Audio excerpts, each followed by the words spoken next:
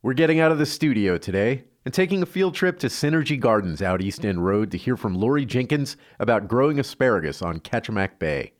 From KBBI in Homer, Alaska, my name is Jeff Lockwood, and it's time to check the pantry.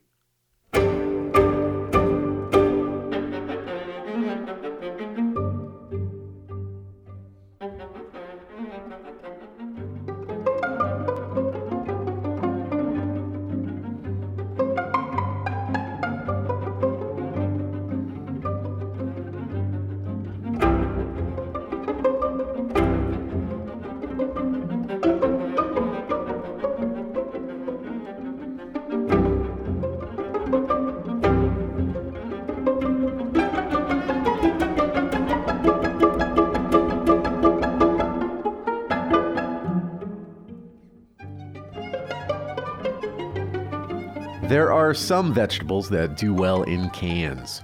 Canned tomatoes are awesome, and in Alaska are almost always the only tomatoes worth buying. Good quality canned peas can be surprisingly good, even if they aren't as good as fresh or frozen. Canned artichoke hearts are tasty. Collard greens out of a can aren't my first choice, but if you spruce them up with enough bacon and onions and have some good cornbread around, they're pretty decent. Canned asparagus, however, is a very dismal thing. It's probably responsible for the vast majority of asparagus haters and might even put someone off the idea of green vegetables entirely. There is a reason that asparagus season is a major yearly marker in asparagus-loving cultures. Asparagus is not merely best fresh, but it should only be eaten that way, although we can make a small exception for people who like it pickled. Even fresh in-season asparagus is not without its dangers. It's entirely possible for someone to suffer through sulfurous cans of asparagus and decide to give it one more shot, only to be confronted with fresh asparagus that has been boiled and boiled and boiled some more. Obviously, they conclude this is simply what asparagus is, and then they go back to their chicken tenders.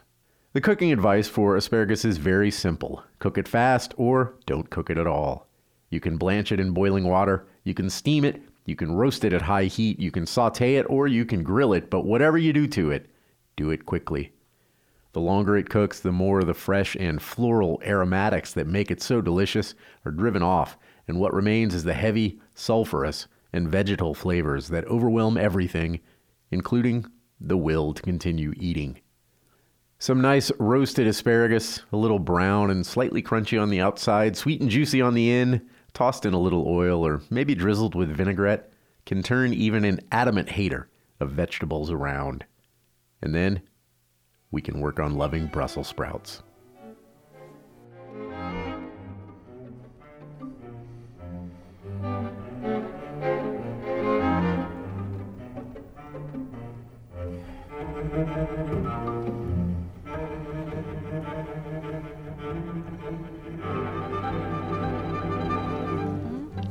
So you want to grow it outside, but Well, ideally, yeah, just because I don't have super high tunnel capacity. But you might want to invent low tunnels. That would be sort of what I would think of doing. And I would start installing them as soon as the ground is. You could install your hoops. This asparagus is going to grow this tall. Really? Yes. It gets that high? 7 to 8 feet. You No way. noticed in the tunnel we had that T-post metal bars, and I had the white string because it flaps over. Look at these things, Jeff. So this was 5 feet almost, but in the tunnel it grew this high and flopped over. It becomes a fern. You've seen asparagus fern in a hanging basket. Yeah, well, because I'm growing the seeds out right now. My starts all have fern. They look kind of like dill, actually. Exactly. So after you have a 5 to 6 week harvest time when they're bearing, and you want to get them like no bigger than that. You've seen that seed head. That's the delicious part. Right. Each one of those little ridges, triangles, ferns out. Okay. And they get taller and taller, and then it blooms with the beautiful red berry. So with that, they get this tall. We're going to be staking these outside ones this season. Okay. And we're going to put trellis wire, like right there on the raspberries, and keep them contained so that they don't flop over into my other garden space. So your hoops would warm your soil, or you don't have to do that. But if you want your asparagus to bear maybe June, July for you, and into August, if you had the hoops, you could do some plastic, and then that also might be able to tie it up to keep all these ferns. Right. And then, we laid the ferns over and then mulched it. Asparagus doesn't have to be that hard. I'll show you the information that I studied to go by. I use Rodale Press and Johnny's catalog, and then you just Google everything. Right. Yeah. So you say it starts outside. This bed starts bearing. You said in June, May. This outside asparagus last year sent up edible asparagus. It was late July. Late July. Yes, I was a little alarmed because the soils were still so cool. I kept my mulch on for weed deterrent, and also keeping mulch is healthy, and it's a great worm environment. I can see there's worms over there. And worms are basically nature's gardeners. They do more work than I do. And so I planted them. I got 2 rows in this 30-inch bed. And how heavy can you harvest them? Well, this is the challenge. These were planted in 2017. We did not harvest in 2018. This year, they say you have 2 to 3 weeks you can harvest, a little bit. But 2020, you can begin to harvest 4 to 6 weeks. And then, they're going to come up. The thicker asparagus have more inside pulp and fiber, and I love the thicker ones better. The little skinny pencil ones are tougher, a little more woody. When they start coming up thin and pencil-y, thin like the size of a pencil, the nutrients in the roots themselves have played themselves out, and your 6 weeks is about up, and then you stop harvesting. And then you let them grow up to be their fronds.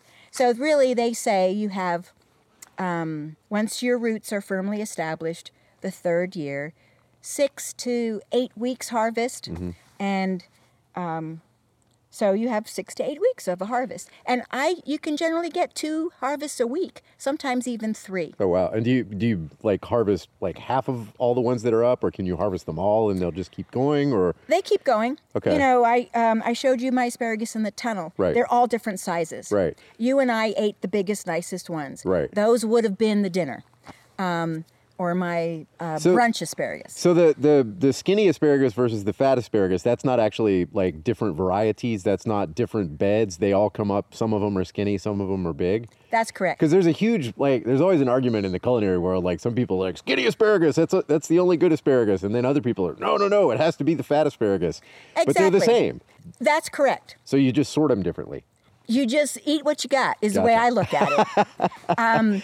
Because at first, you're bigger. They may come up bigger early in the season. Okay. And I don't even think it has anything to do with how much you water them. It may have something to do with your nutrient levels. Like asparagus is what I consider a heavy feeder at first, and they like a nice balanced pH, which means a 7.0 pH, which they love lime. So they'll say when you plant your roots, you're going to lime your bed. You should always have a soil test. And if you're not that person who does a soil test, you should just cover your butt in lime. And you sprinkle lime like you might put real thick mozzarella cheese on a pizza. Because when I was looking at my seed packets and when I was reading through the catalog, where did I get these from? I think I got these from Baker Creek. Yes. And great seed company. And I was reading through their seed catalog, and their instructions say to put my starts this year into a nursery bed and then leave them in there for a year and then put them into a final bed. Is that something I should really worry about, or is that just... Well, Jeff, because you started with seed, and the seed is going to make a very small little plant and a small root, you can protect your root that way and grow your root up. Okay. And see, what I did, because I'm Synergy Gardens and I wanted my asparagus soon, I didn't want to wait that extra 2 years that seed might, you're going to wait a little longer for your seed to have the root mass, the root energy. I'm planting roots today in my new tunnel. I'm planting Millennium and Purple Passion, and I ordered roots, and I'm going to show you those roots are almost pencil thin themselves. And we're going to spread the roots out like if I put my palms together and my thumbs up, all my 4 fingers are like the root hairs. And you plant them out like this, and the asparagus is going to grow up like on every knuckle and on every fingernail. Okay. So your little baby root is going to be at first thin, almost like beard hairs. And as the next year, they're going to get a little thicker, and your roots are going to hold that energy so that you're going to get really healthy asparagus. Okay. And then how thick is this going to eventually? I know this bed's still pretty young, but is it going to be like packed wall to wall with asparagus? Or? Well, I did plant 2 rows in my 30-inch wide bed, but each planting was 12 inches apart, and you get 8 inches of an 8-inch circumference of roots that come up, all at different times. They don't come up all at once. You're going to get 2 to 3 shoots, you eat them, 2 to 3 shoots, you eat them, 2 to 3 shoots, you eat them, and then 2 more weeks later, you might get 2 to 3 more shoots. So I planted, this bed happens to be 25 feet long. So there's 50 crowns. You call the roots crowns when you purchase them. Right. Your seeds are you've planted them and they're making crowns for you.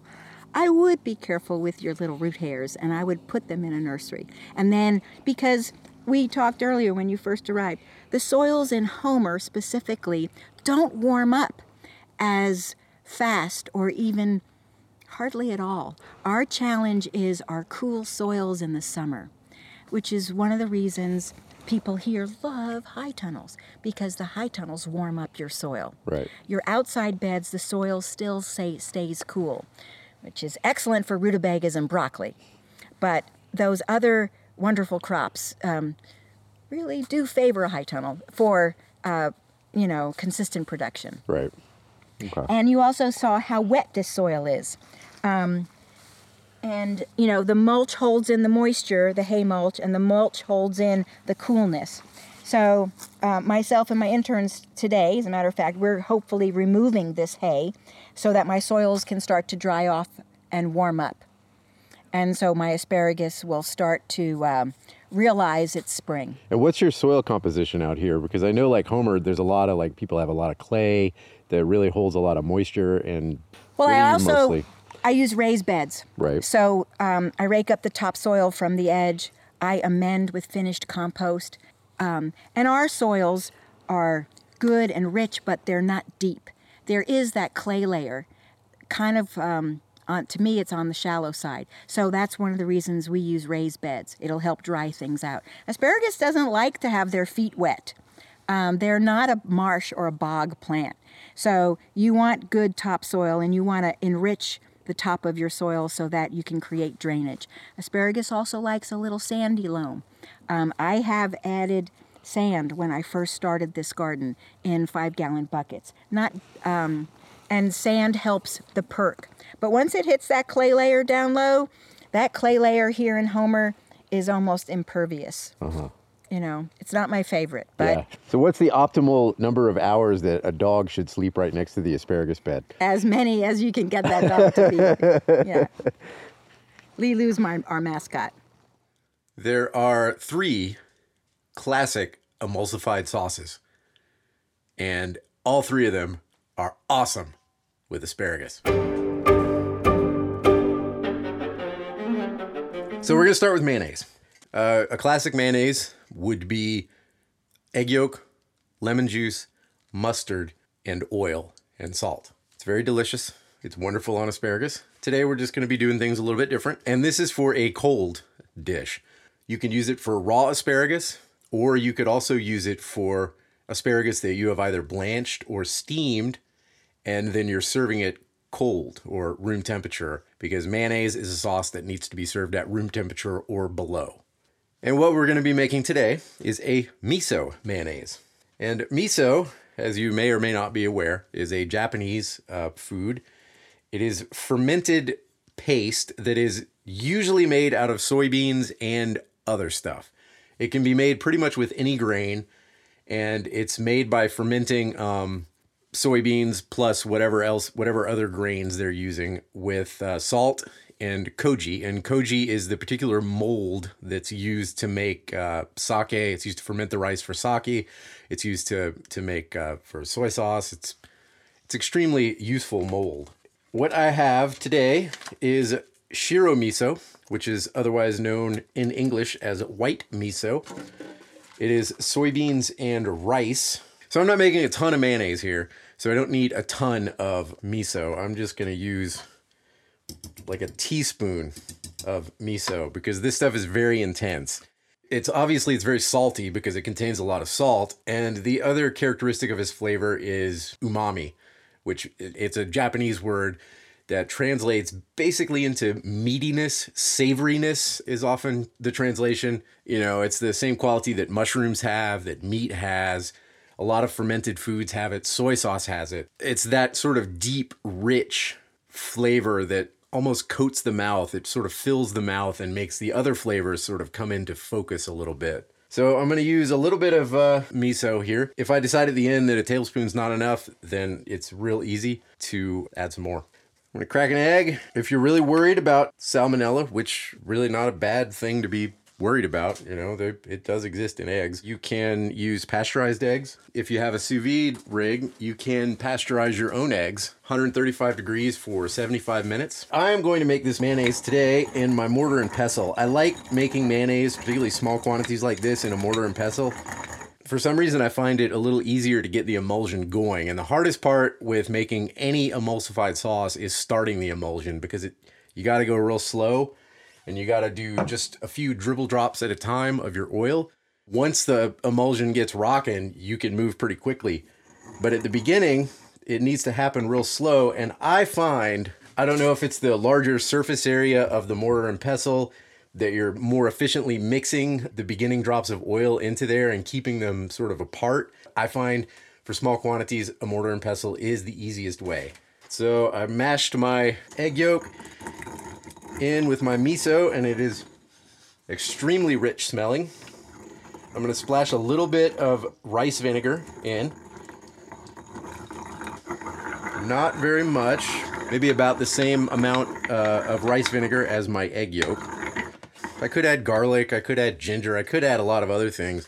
For this, I want this to be a very simple mayonnaise. I don't want to throw a bunch of other stuff in there. There's one thing, particularly when you're sort of trying to cook outside of a tradition that you grew up in and really understand. A lot of times people, and I am certainly guilty of this, throw the kitchen sink at things. You know, it's like, oh, I've got some miso in here. Well, that's an Asian ingredient. So let me throw some ginger in there. Oh, now let me throw some 5-spice in there. Now let me go to, Thailand and let's throw some coconut milk in there. And you sort of get this thing that by the time you've dumped the entire Asian aisle in here, you've just got this kind of not very tasty stuff. So I've got a little miso, I've got egg yolk, and a little splash of rice vinegar. And now I'm going to start dripping in I'm going to start with canola oil. I have some sesame oil, but you don't want to use all sesame oil because that would be super, super intense. And one trick in not just mayonnaise, but in vinaigrettes as well, is if you have a really intense and also really expensive oil, like a walnut oil or a sesame oil or something like that, that is very intense and also costs a lot of money, it's frequently a better idea to bulk out some of the oil with a neutral flavored oil like a grapeseed or safflower, or in my case today, I'm using canola oil, which tends to be the oil that I keep on hand for stuff like this. So I'm gonna drip, drip, drip, just a couple drops and stir it in my mortar and pestle. As I stir it, I can see, when I first drop it in there are a few bigger drops of oil that sort of freak out, and then they incorporate. And you can see the sauce will kind of tighten up just a little bit each time. Mayonnaise, the ratio is right about 3 parts oil to 1 part egg yolk. So for one egg yolk, which is about 50 grams, it's going to be about 150 grams of oil, or roughly a half a cup. Take your time at the beginning. I'm just giving a quick little squirt each time. But it's definitely, every time the new oil gets incorporated a little bit easier. And now I can start to drip, drip, drip a little faster. You can make mayonnaise in the blender or in the food processor, and it's good. It's perfectly good quality. A big reason I don't do it necessarily that much at home is that you kind of have to make a lot of it that way, and mayonnaise goes a long way. You know, if I make a 2-egg mayonnaise at my house, that's a lot. And fresh mayonnaise like this, you really don't want to keep it in the fridge for much more than a week. The big difference between house-made mayonnaise versus commercial stuff is that commercial stuff, A, typically uses whole eggs, and B, it almost always uses a huge amount of oil. You can actually, one egg yolk will emulsify an enormous amount of oil. It's just that it tastes kind of bland. So your house-made mayonnaise is going to be considerably eggier, which is where a lot of the flavor comes from. All right, now I'm just squirting it in a nice stream here. It is sucking right into the mayonnaise. Now let's say, hypothetically, that I break this, which it's always a risk. If you break it, crack another egg yolk out and start again with your broken mayonnaise. Beat it very slowly into your egg yolk. And it will come back together, and you just carry on. You might have to make a little bit more. You might have to add more oil and make a slightly larger batch. You don't even have to use a whole egg yolk. You can just use a little part of it, you know. You can spread it on a sandwich for sure, and it's very delicious, but don't expect it to be the sort of like almost like whipped cream texture of a commercial mayonnaise. It's always going to be a little thinner, more like a reduced cream kind of. And now I'm going to switch to about a quarter of my oil total is going to be sesame oil. It's a little more than a tablespoon, and it's very intense smelling right now. It almost looks like mustard. It's very intense. It's very yellow because there's so much egg yolk in it. Oh man. Woo! That's good. Because it's the shiro miso, it's got a little sweet edge to it from the rice. And then there's this like intense sort of salty savoriness from the bulk of the miso, the fermented part of the miso itself. And then there's like this nutty finish from the sesame oil. And basically I could sit here and eat this with a spoon. That's going to be really good on asparagus.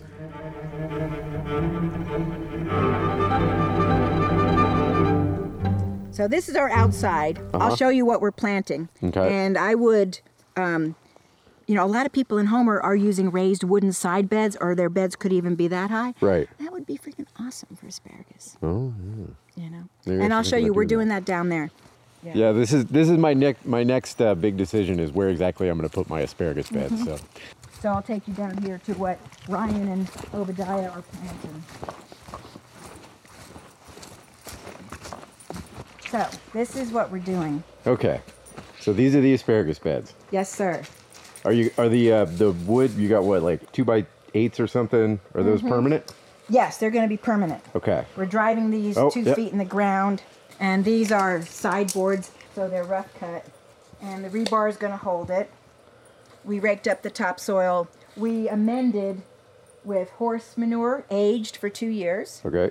that we had piled up. And then what's that sprinkled on the top? Is that wood ash or? That's your lime. Oh, that's lime. Okay. I don't know, is that your mozzarella layer or Parmesan layer? That's an amendment mix, mostly lime, though I did add a little fish meal from Kodiak, green sand. What is green sand? I've heard of it, but I don't actually know what it I think is. it's a high potassium supplement. Oh, okay. And if it's difficult to find, langbonite works. Our soils need extra boron and potassium. You know, your NPK. Yep. Nitrogen is a little bit from blood meal, finished compost, and legumes. So these are the roots I purchased. And I kept them moist. These are all the millenniums. And you see, your seed should make a root, if you're lucky, like that big. Yep. And you're going to spread these roots out.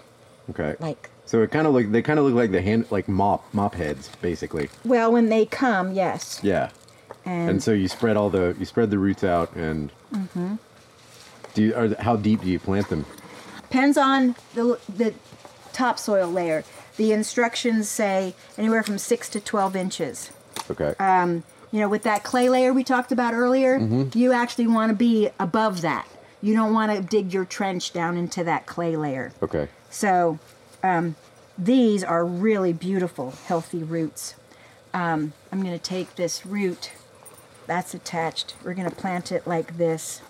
We're going to spread each root out. Beautiful. Look how long. So if I do 10 inches, these roots are going to overlap.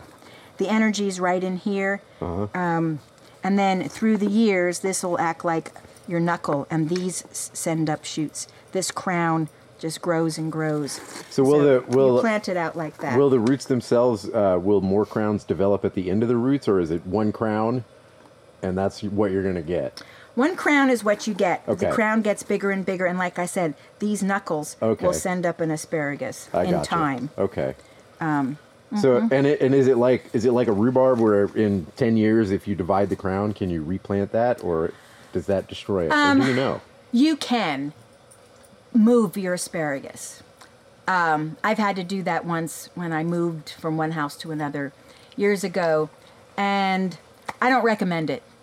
It's not, no, you do not divide it. You move the whole root ball. I gotcha. Rhubarb, completely different plant. Right.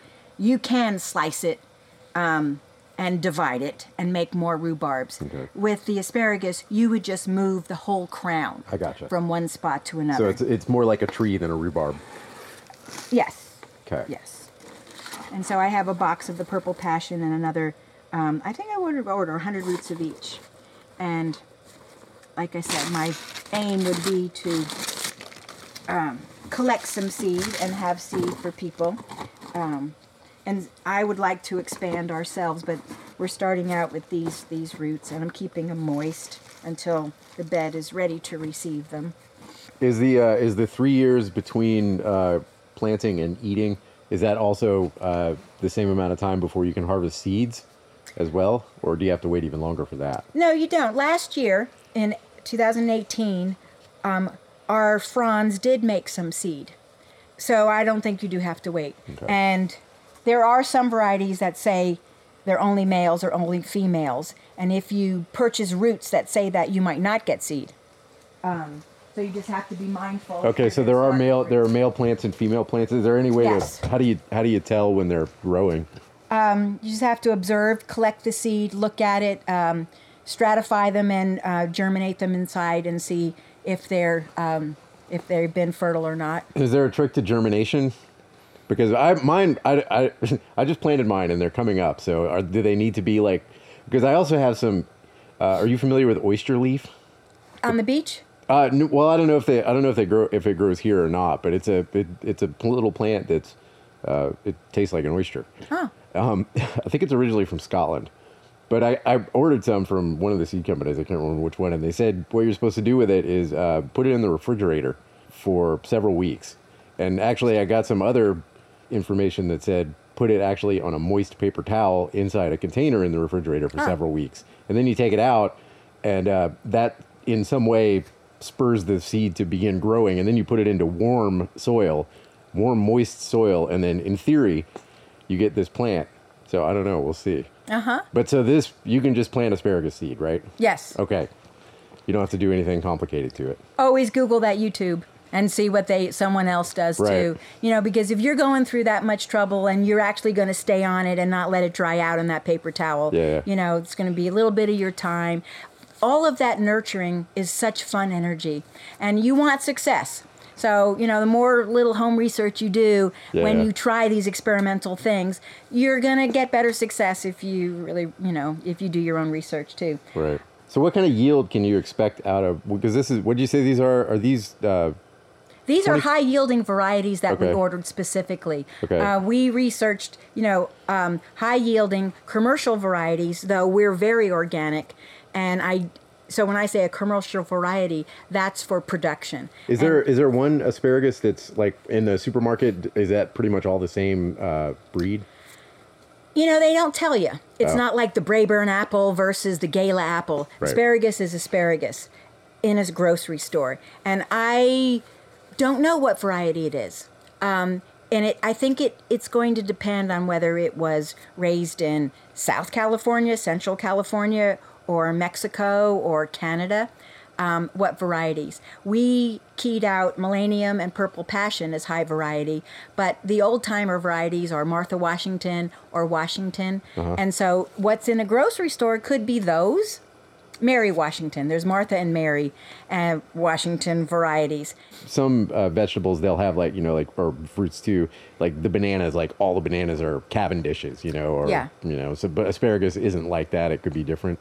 I think it could, because they're going to pick things disease resistant to their climate. They're going to pick things that produce in their climate, whether it's southern or northern. Right. I picked Canadian and Fairbanks varieties that have performed well for the University of Saskatchewan and for the University of Alaska. Right. And in my other trial, I had 3 varieties I trialed.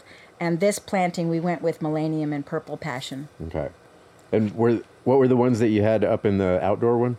We trialed all 3 to see which are going to perform outdoors as opposed to inside the tunnel. Okay. And I wanted to see if my outside varieties are going to be productive and if they're going to yield heavy. I want a heavy yielding asparagus. If I'm going to go through all this trouble, I don't want 2 to 3 spears every 2 weeks. I want, a handful. I want to have a dinner. I want to have people over and we want to have a lot of asparagus. I want asparagus in my eggs for breakfast, and I want, asparagus in the evening. So I want high yielding asparagus. All right, our second emulsified sauce for asparagus that we're going to be making today is a vinaigrette.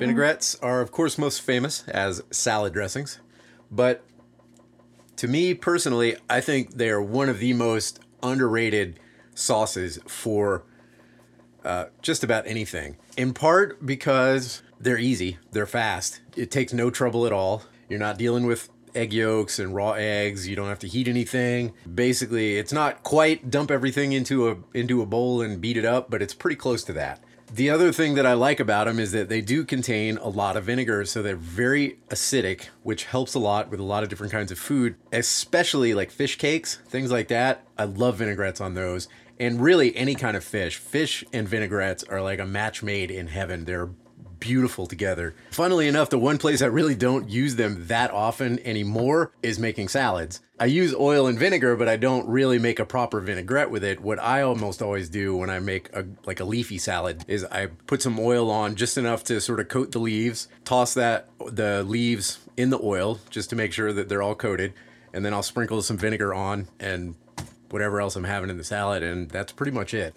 You can use any kind of vinegar, you can use any kind of oil, you can use, is there an oily component and an acid component? Bang, you have a vinaigrette. Now add whatever else goes into it that you want. Today, I'm going to be making a maple syrup vinaigrette because I have some maple syrup. Quebec number 1, Foncé, dark. It's grade, this would be grade B in like Vermont. In Quebec, it's number 1. Because they know it's better than... The difference is that B is darker and more, it's much more intense of a maple flavor, whereas the A stuff is lighter. So I have a bowl with 1/4 cup of my red wine vinegar and 3 garlic cloves, because I'm going to put garlic in this because I like garlic.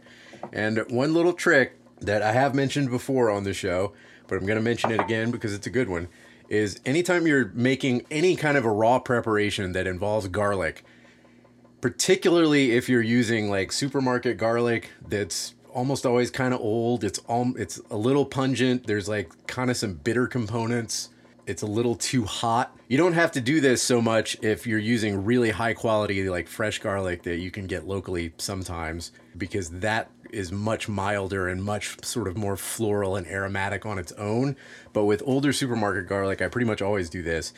Let it sit in an acid, lemon juice, vinegar, whatever, for 5 to 10 minutes. And what that does is it softens the edges of that sort of pungent garlic heat, and it keeps the sauce from being too bitter at the end. Yeah, so I've got my garlic in there. I'm sprinkling a little salt in. I've just opened my can of Quebec number 1. You know, you could pretty much fly down to Quebec and buy a bunch of maple syrup and fly it back to Alaska. Just about cheaper than trying to buy maple syrup in the stores here. So that's the only reason I have this much. So maybe a tablespoon of maple syrup. And I'm smelling it, and I think I could use just a pinch more maple syrup because I like maple syrup. Maybe another half a tablespoon. I'm just going to go with garlic, salt, black pepper. You know what? I'm not. I'm going to add one more thing. I'm going to add a little dollop of Dijon mustard. And much like with the miso earlier that we were talking about, mustard is a very good emulsifier. And in fact, mustard gets a real workout in a lot of emulsified sauces as the principal emulsifier. So I'm going to do a similar thing to what I did with the mayonnaise, which is I'm going to use the bulk of my oil is going to be canola oil. And then at the end, about a quarter of the oil is going to be walnut oil. Always remember, if you buy walnut oil at the grocery store, especially up here, I like to store it in the fridge. It goes rancid fairly quickly. That slows down considerably if you keep it in the fridge. Now, the same sort of principle goes with vinaigrettes as with mayonnaise, where you want to start just by dripping it in there. Here's the thing about vinaigrettes, though, is that particularly if you're going to store it for any length of time, they're almost always going to break again. If you use a lot of mustard, sometimes they won't. Garlic is also a good emulsifier. I have a lot of garlic in here. Sometimes a huge amount of garlic and a huge amount of mustard is enough to keep a sauce together. Most of the time, they break. So put them in a container that you can shake, because usually the other advantage of vinaigrettes is that they usually come back together fairly quickly. A few little drips of oil, and you can see, you know, it goes from being just watery to it just starts to tighten up a little bit. Keep beating fairly vigorously. Now this I'm making in a bowl with a whisk. I find that it's generally a little easier to make a vinaigrette this way, although I have made vinaigrettes in with a mortar and pestle as well, and it works all right too. So with the maple syrup in here, the sauce is kind of the color of a very light maple, almost like a light peanut butter. The classic ratio of a vinaigrette is 3-to-1. If you want it to be a little more vinegary, 2-to-1 is fine. All right, so that is right about a half cup of canola oil. So now I'm going to get my walnut oil out, give it a smell, make sure it's still good, which it is. And drizzle, drizzle, drizzle. A vinaigrette is never going to be as thick as a mayonnaise. Now, one trick you can use if you are scientifically inclined and have access to it is, and it's fairly common, it's really common in commercial salad dressing. It's pretty common in a lot of commercial kitchens, especially on the higher end, is a very small percent of xanthan gum, which is a hydrocolloid, much like a starch is also a hydrocolloid, which is this something that thickens a liquid, basically. And xanthan gum is, it's actually derived from a specific species of bacteria that, attractively enough, responsible for the slimy texture of decomposing food. But it turns out that if you isolate this particular bacteria and you take this secretion from it, it does a really good job of thickening foods as well. So they're not actually like, you know, digging around in the bottom of the trash to get the stuff. It does a very good job of both thickening something like a vinaigrette, a salad dressing, and also keeping it that way so it's not going to necessarily break in the fridge, which obviously is very handy if you are in a commercial situation. So it's not, oh man, oh garlic. Yeah, that's all right. I want to go run out and grab some asparagus right now and just dip it in this.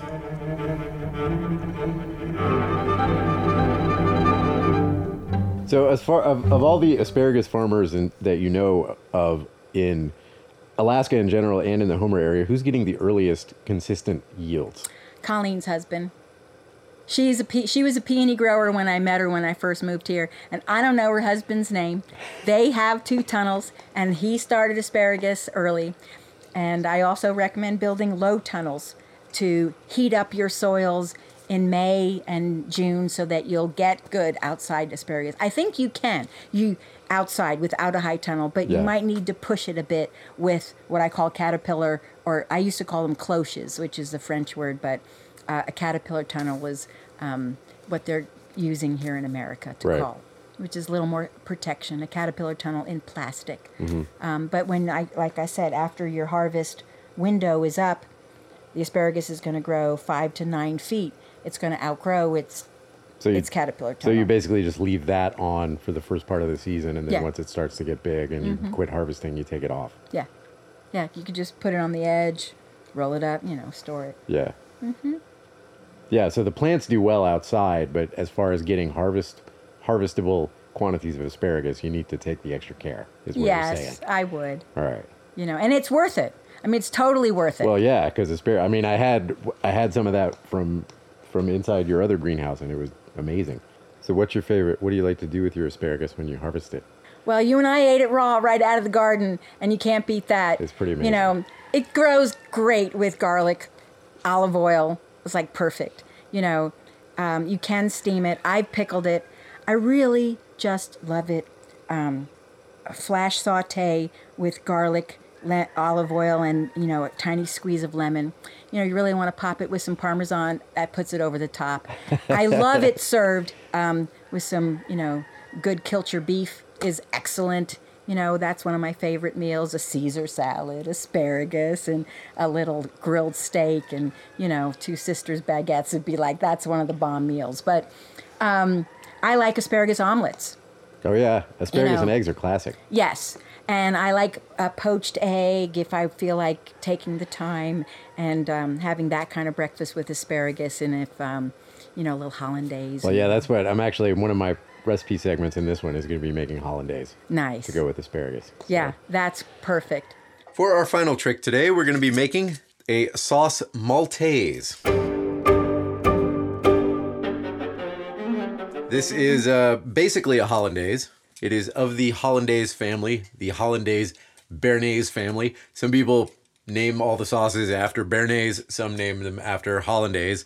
Béarnaise, of course, is made with reduced vinegar infused with tarragon and shallots, and hollandaise is made with lemon juice. And both of those go into an emulsified butter and egg yolk base. And this sauce maltaise is a classic French sauce that goes with asparagus, and it is made with oranges. Specifically, if you can get them, blood oranges. And I was able to find a blood orange today, which doesn't happen all the time. Probably going to be fairly mediocre because we live in Alaska, but hey. So all the techniques that I'm going to be using will be involved in making hollandaise as well, except that it uses blood orange juice. Specifically, it uses an infusion of blood orange juice with the zest. So I've got my little saucepan and I am well squeezing and straining my blood orange. Yeah, these blood orange, they smell, they're a lot better smelling and a lot more intensely flavored and a lot more intensely colored than the regular oranges that we get at this store, especially. They don't taste like anything. It's not even worth trying if you can't find a blood orange. Just make a regular hollandaise, because regular hollandaise is also classic with asparagus.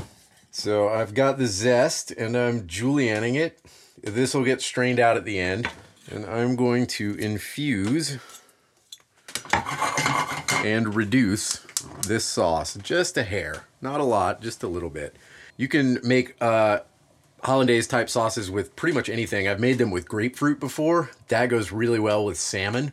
So I'm going to put that on the back burner, and I'm going to get a second pan.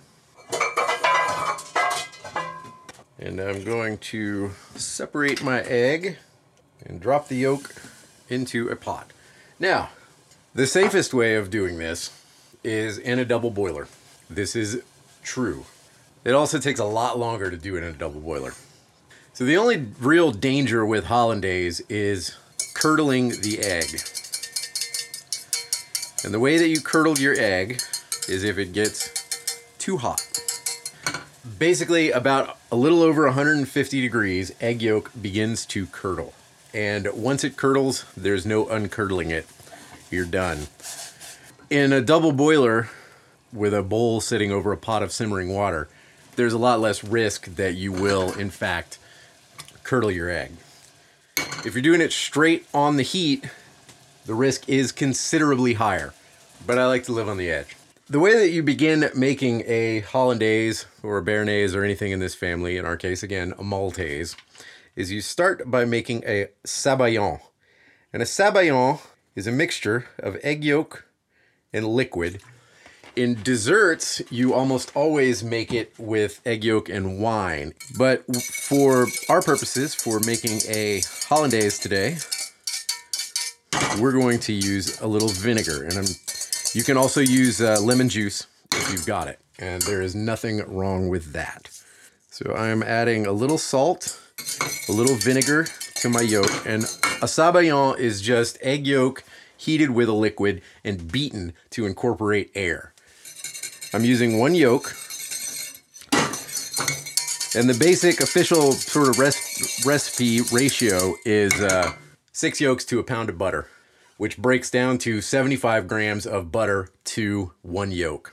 So I have 1 yolk beaten well with a little dash of vinegar, and the acidity in the vinegar, if you let it sit for too long, it will begin to curdle the proteins, but it actually allows the egg yolks to be heated a little beyond where they could ordinarily go without curdling. So don't let them sit around too long once you add your vinegar or your lemon juice or whatever it is that you're using.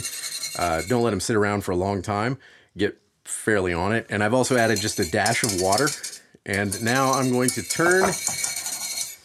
I've got a heavy bottom pan, but it's a stainless pan with an aluminum core in the bottom. So it will react fairly quickly to heat. And what I'm going to do is I'm going to constantly be moving on and off the heat to try to keep the heat regulated. What I don't want to do is let it get too hot. What's essentially going to happen is egg yolks are very similar to egg whites. They will, as you beat them, incorporate air. But what you need to do is heat them so that the proteins just begin to sort of solidify and thicken and entrap the air within a just barely thickened protein matrix. They don't hold as well as an egg white meringue will. But again, too much heat and then the proteins actually coagulate. I also have 75 grams of butter. Cold butter. So there we go. We're on. And the thing that you're looking for is for your egg yolks to get a little frothy, and they'll start to become a little pale, and they'll start to get a distinct sort of body to them. And I just have them in the corner of my pot, and I'm holding my pot almost on its side because I don't want to spread this out, because then if I spread it out too much, then the spread out chunks can easily coagulate. But I'm already looking at now it's much paler. It's about twice the size in volume as it was before, and it's beginning to get a real thick, almost like it's about the same consistency as the mayonnaise that I made earlier now. So once it starts to get to about this heavy cream consistency, I can start to add my butter a couple chunks at a time, because we're making an emulsified sauce and you can't add everything all at once or else the sauce is likely to break. So I just add a little bit, a little chunk, a little knob of butter, 75 grams of butter for 1 yolk. And it is currently very thick. Now it's like commercial mayonnaise. This sauce will be very thick at the end. It's starting to get a little cold. You can tell because it starts to get a little too thick. seize up just a little too much. So when it does that, you just drop it back on the heat for just 5-10 seconds. And that loosens everything back up. And just remember, if you have to stop for anything, so if you gotta grab a chunk of butter or whatever, take it off the heat real quick. It'll heat right back up.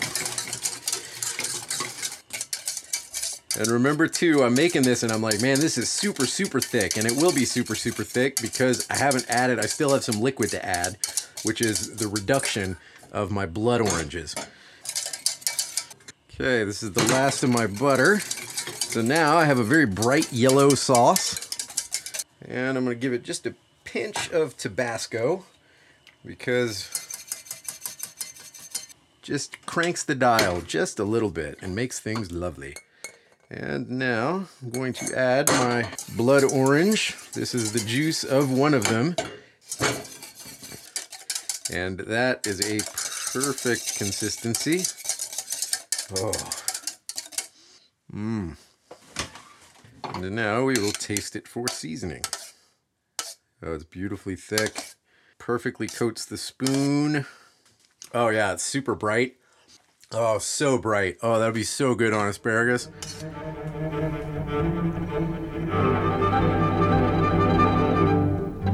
Okay, so I called you in here today for a very difficult topic. This is Patrick Driscoll from The Grog Shop. This week we're talking about asparagus. And asparagus is like so notorious for being difficult to pair with wine. No, it really is. And I will say it is one of my favorite foods. So this is something I've had to tackle a bunch. I will say, I think Brussels sprouts, tiny bit harder. Oh, really? Though they fall in the same kind of category because they both have those organosulfite acids that they tend to make wine taste either metallic or if you go the sweet route, they just accentuate sugars. Right. And you lose all the fruit from the wine and you just get Kool-Aid. So are you looking more at like what sauce it's going with or what it's accompanying? Is that kind of the tack you wind up having to take? That makes a really big difference. Although I actually really think, just like with so many things with wine, I like to look at where the food comes from and then you look at what they drink there and you actually get really good pairings. Probably asparagus in the world is most popular in Germany, Austria, Northern Italy. The wines from there actually work really, really well. Huh. Maybe not what we imagine coming from there, but what they actually drink locally. Those work great. So like Gruner? Gruner is your absolute number one go-to for asparagus. Really? If you're leaving it alone, Gruner Veltliner pairs actually brilliantly. It's not certainly it's not sweet. It has plenty of weight. And you need that depth of flavor to match with something that is as intense in flavor as asparagus is when it's done right. But there's something about the vegetal character that's different from something like Sauvignon Blanc, because Sauvignon Blanc can get very asparagus-y on its own. Right. And I think when you do that pairing, you overload it. Right. And it's, there's something about that dietolic character in Gruner that it really works with asparagus. It actually also works with Brussels sprouts. But bone-dry Rieslings, especially those that you find from Austria or from the Pfalz in Germany, work really well. The varietals of Northern Italy, I mean, Sylvaner or Muscat, done in their dry but rich kind of formats work really well also. Any residual sugar in the wine tends to just get really accentuated with anything with those sulfite-y characteristics. So putting sweet with like broccoli also doesn't work particularly well as a general rule. Right. Okay, so then when I hear, dry but maybe a little weighty, what about, and you can say no, what about rosé? I think rosé works, but you have to be really careful. Dry mineral forward rosé can work really well. The fruit-driven rosés don't so much. Probably like somewhere like Minervois or Provence. Domestic rosés, Spanish rosés that tend to be the weightier and it's funny because here I'm talking about weight again, but they tend to be very fruit driven. They get lost, and it's kind of odd, and I'm not exactly sure why. You don't want the fruit and vegetables in the same course. You really kind of don't. Because you were saying, asparagus tending to be popular in Central Europe, which is also famous for its lagers. Yeah. That seems to me like, and those are a lot easier to get in certain cases here than they certainly are. So do you have, what about if we're thinking beer for our asparagus? What direction should we look in? I think you want to go pale, but not hoppy. Asparagus and hops kind of has the same interaction as asparagus and tannin or asparagus and oak. So, those really nice European lagers, if you're going domestically, something like a blonde, sours work surprisingly well. Oh. But again, it depends on what you're pairing it with. We're getting into salmon season, and if I had a really nice piece of king salmon and I was putting some asparagus with it, you could still go red wine if you wanted to. Oh. Actually, even earth-driven Pinot Noirs. Okay, so Oregon or California if Oregon. If you were going Pinot. If I was going domestic Pinot, I'd go Oregon, not California, for asparagus. Right. This I've run into a million times when trying to put together tasting menus. If you want to put asparagus with a steak and you still want a big red wine, just cover it in cheese or hollandaise, and you're fine. Asparagus is the best. It really is. It's just awesome. I'm really hoping my bed takes. I'm a little nervous about it, but Yeah, don't be. It just you sounds like you're going to give it all the love and care at once. I'm gonna give it a shot.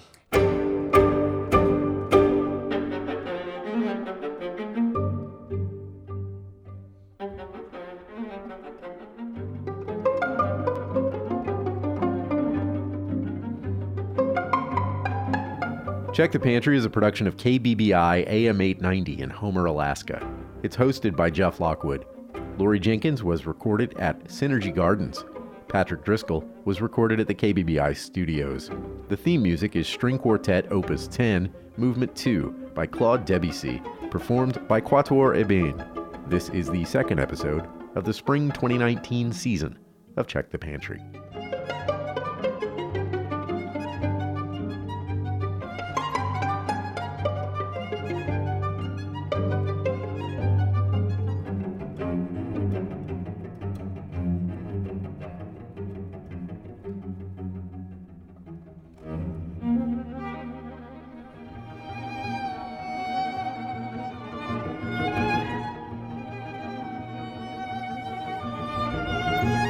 Thank